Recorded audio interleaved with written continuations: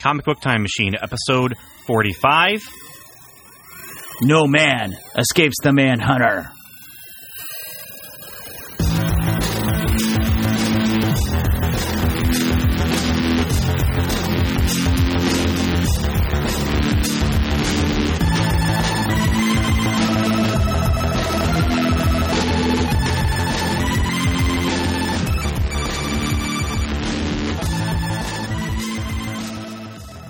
Oh man, we have completed the Dumas arc, and it has put me in a mood.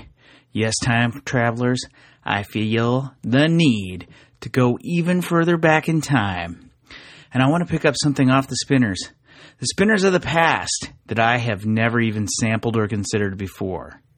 So let's warm up the flux capacitors, because it's time for us to grab not a Manhunter title, but giant, new, double-length thriller, Justice League of America, number 140. Time travelers, to pick up a copy of Justice League of America, number 140, titled No Man Escapes the Manhunter. Don't go back to March 1977 as the cover indicates.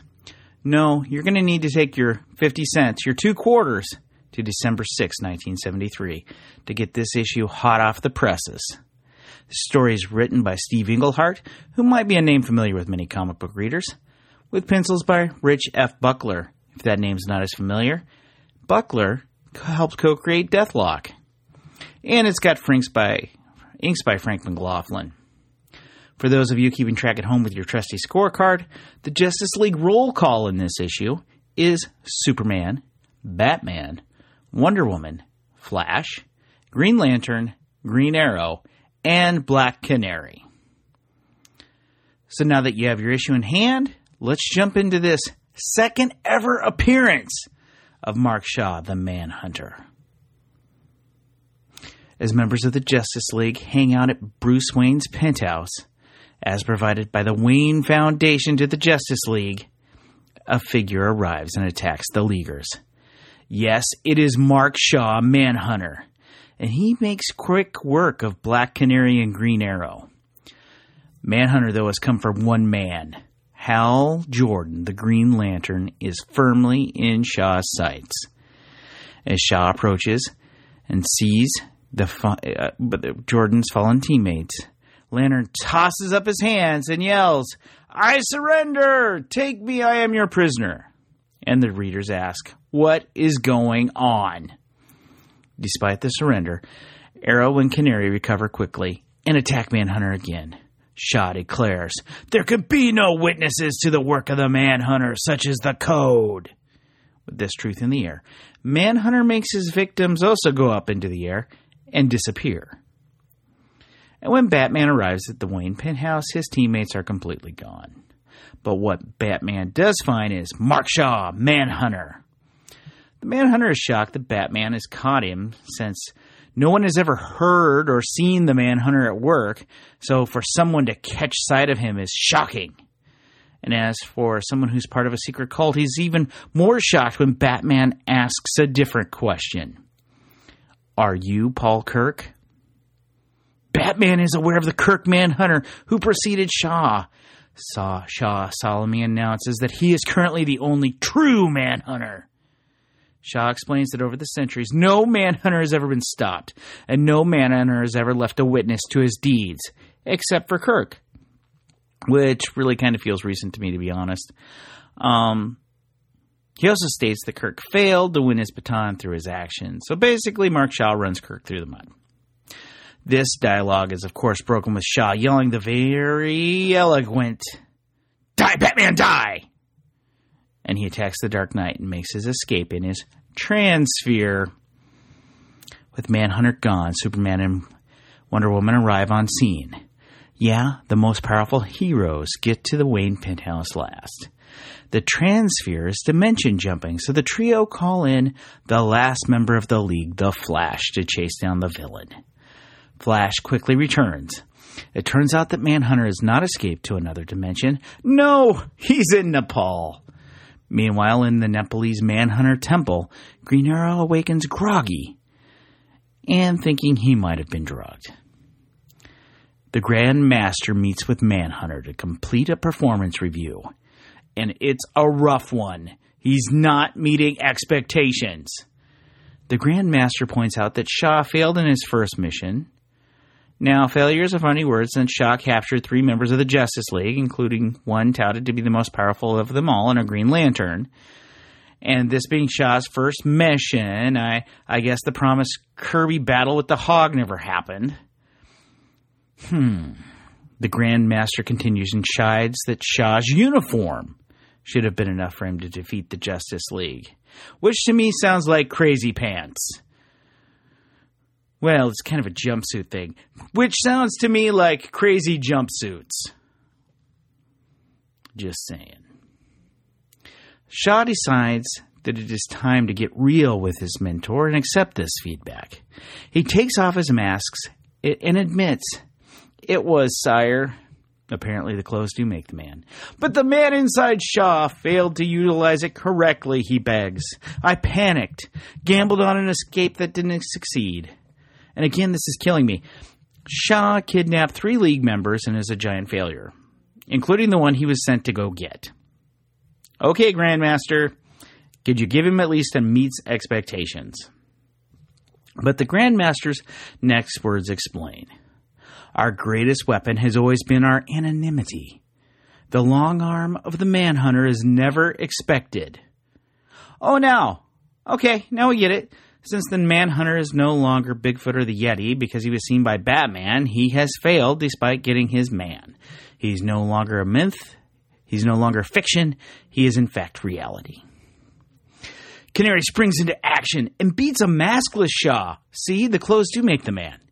So the only one strong enough to stand against the League, the Grandmaster jumps into action. With Arrow, Canary, and Lantern defeated, Shaw is ordered to put the 3 heroes into the Turbo Lock, which is a glass cage. And Shaw lectures the Leaguers. "The Manhunter strikes for justice." Arrow rebukes, against the Justice League? And the explanation points, as they do throughout this Englehart-written issue, continue to fly. Arrow asks Hal to cut them free with his ring. But there's some bad news here. Lantern never charged his ring. Perhaps this is how a Manhunter beat him. Batman, Superman, the Flash, and Wonder Woman arrive in the Himalayas. The 4 break into the Manhunter lair and are quickly neutralized by the Grandmaster, including Superman. The Grandmaster puts the 4 into a shrinking box, and the Leaguers love the trash compactor scene from Star Wars as they live it.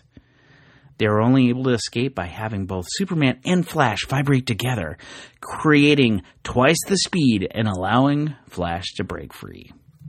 This allows Flash to do something no one else can. Take down the Grandmaster! And finally, the League is free. With cooler heads now functioning, Lantern admits to destroying a world the day before. He is totally distraught, as we can imagine. The League and the Grandmaster agree to investigate the situation together. But if Lantern proves guilty, the Grandmaster will kill him. The Grandmaster admits that the Manhunters do enforce laws, but their primary mission is to hunt men. And since Manhunter Prime has brought Green Lantern in, his task is complete. Again, Grandmaster, can I please remind you, Mark Shaw meeting expectations. And then Batman accuses the Manhunters of being dirty, dirty, dirty bounty hunters. An opinion the Grandmaster takes no heed of, because they just hunt men. Lantern recounts a tale of how he destroyed a world the day before. He was cruising through the Procyon system, past a small planet, when a swarm of exploding meteors attacked him.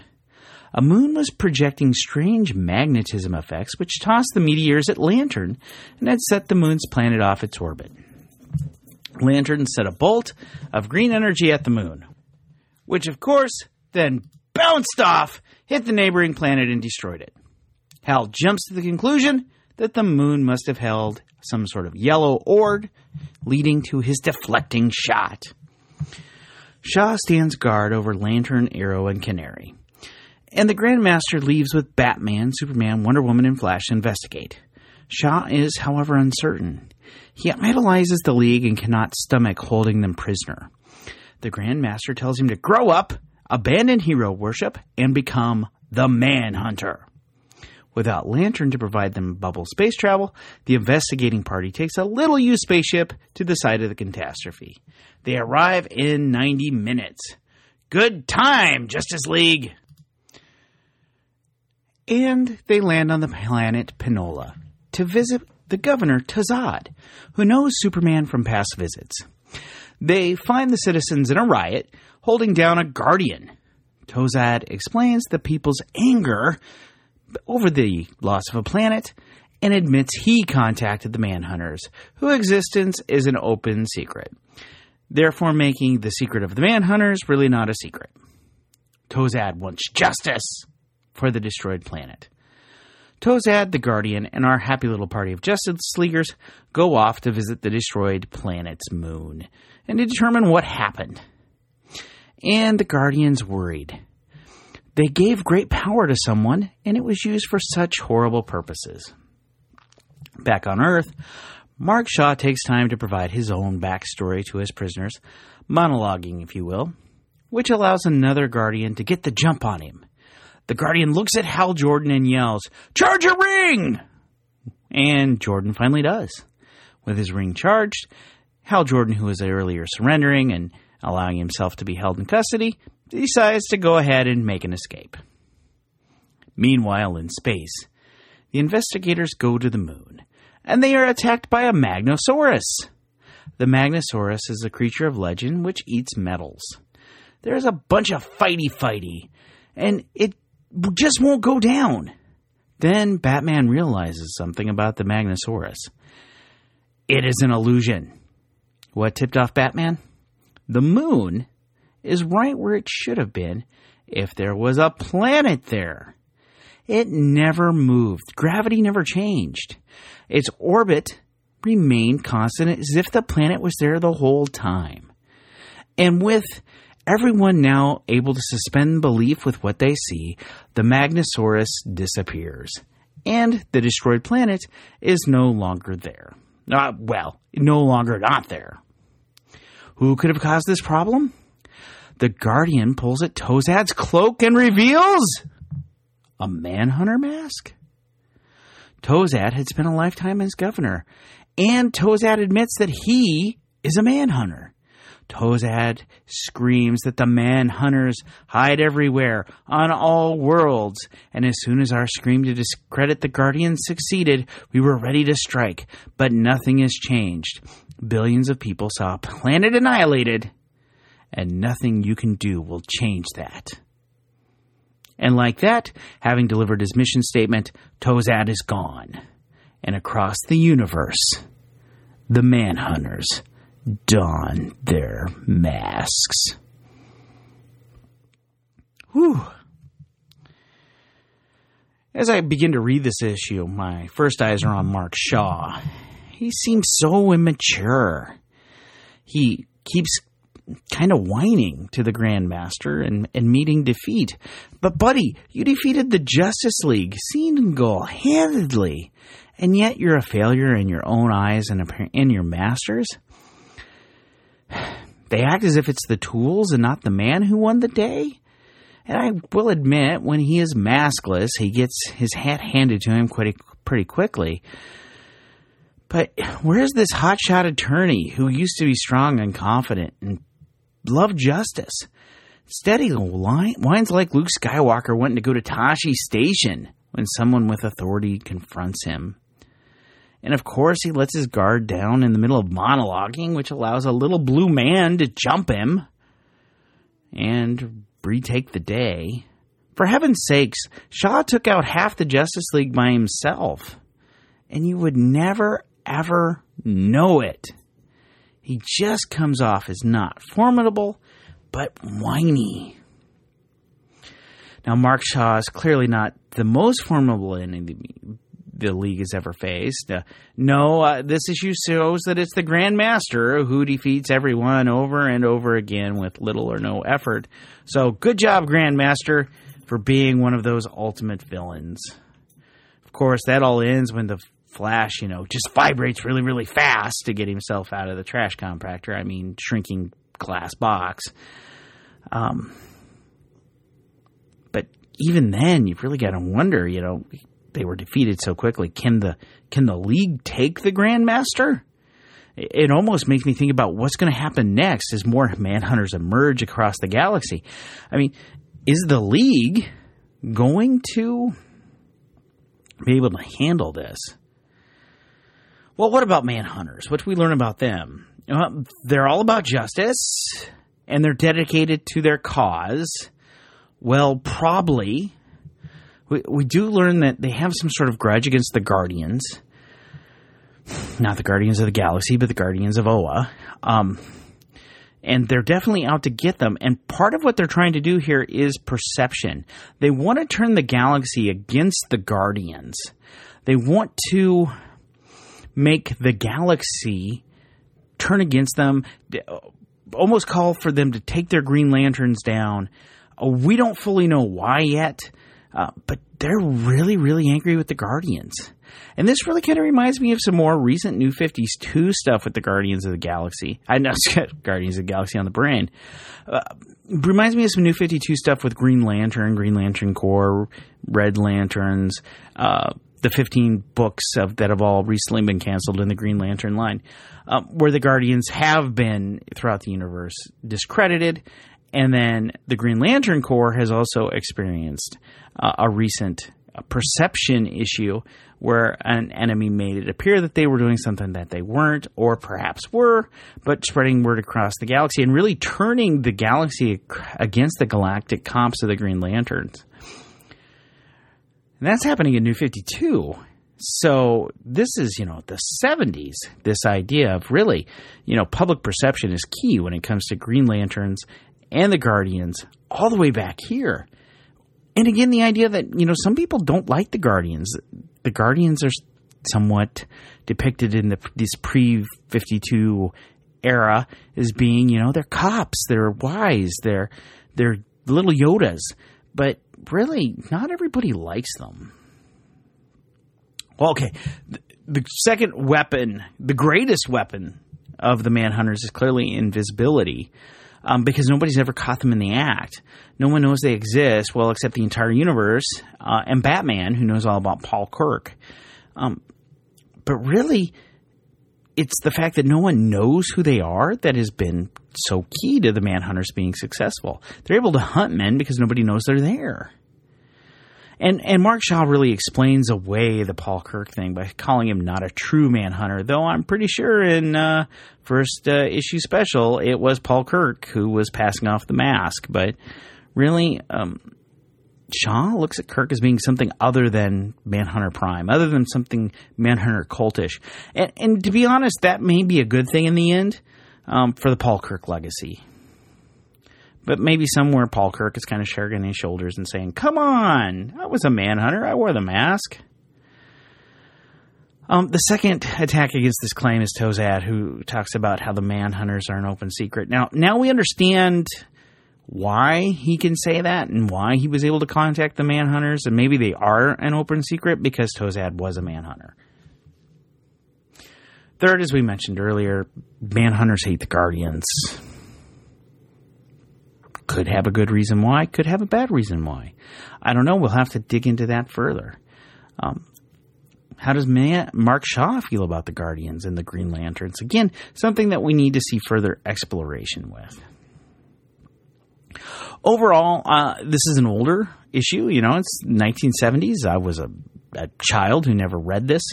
But I really did enjoy this issue. I mean, you've got classic Justice League, you got Batman, you got Superman.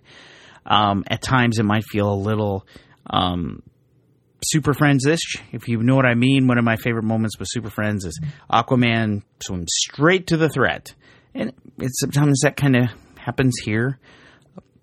But, solid writing, solid pencils, solid overall effort. And I'm really kind of excited for where we're going to go next, which is next time we're going to read Justice League number 141 as Manhunters across the galaxy strike against the Guardians and the Green Lantern Corps. So we got some time to get that time travel machine recharged, because we got to go back in time even further before John Ostrander to pick up our next issue, which is Justice League 141. Hey, if you like what I do here, even if you don't, do check me and Ben out at welcometolevel7.com with the 7 spelled out, where we discuss the Marvel Cinematic Universe and comic books, because we have had a monthly episode recently about comic books now that S.H.I.E.L.D. has been released, and we've been discussing MCU-related comic books also. And then also I've got some Disney writings, including some comic book stuff, over at BetweenDisney.com. That's BetweenDisney.com. But until then, good luck, kids. Make good choices.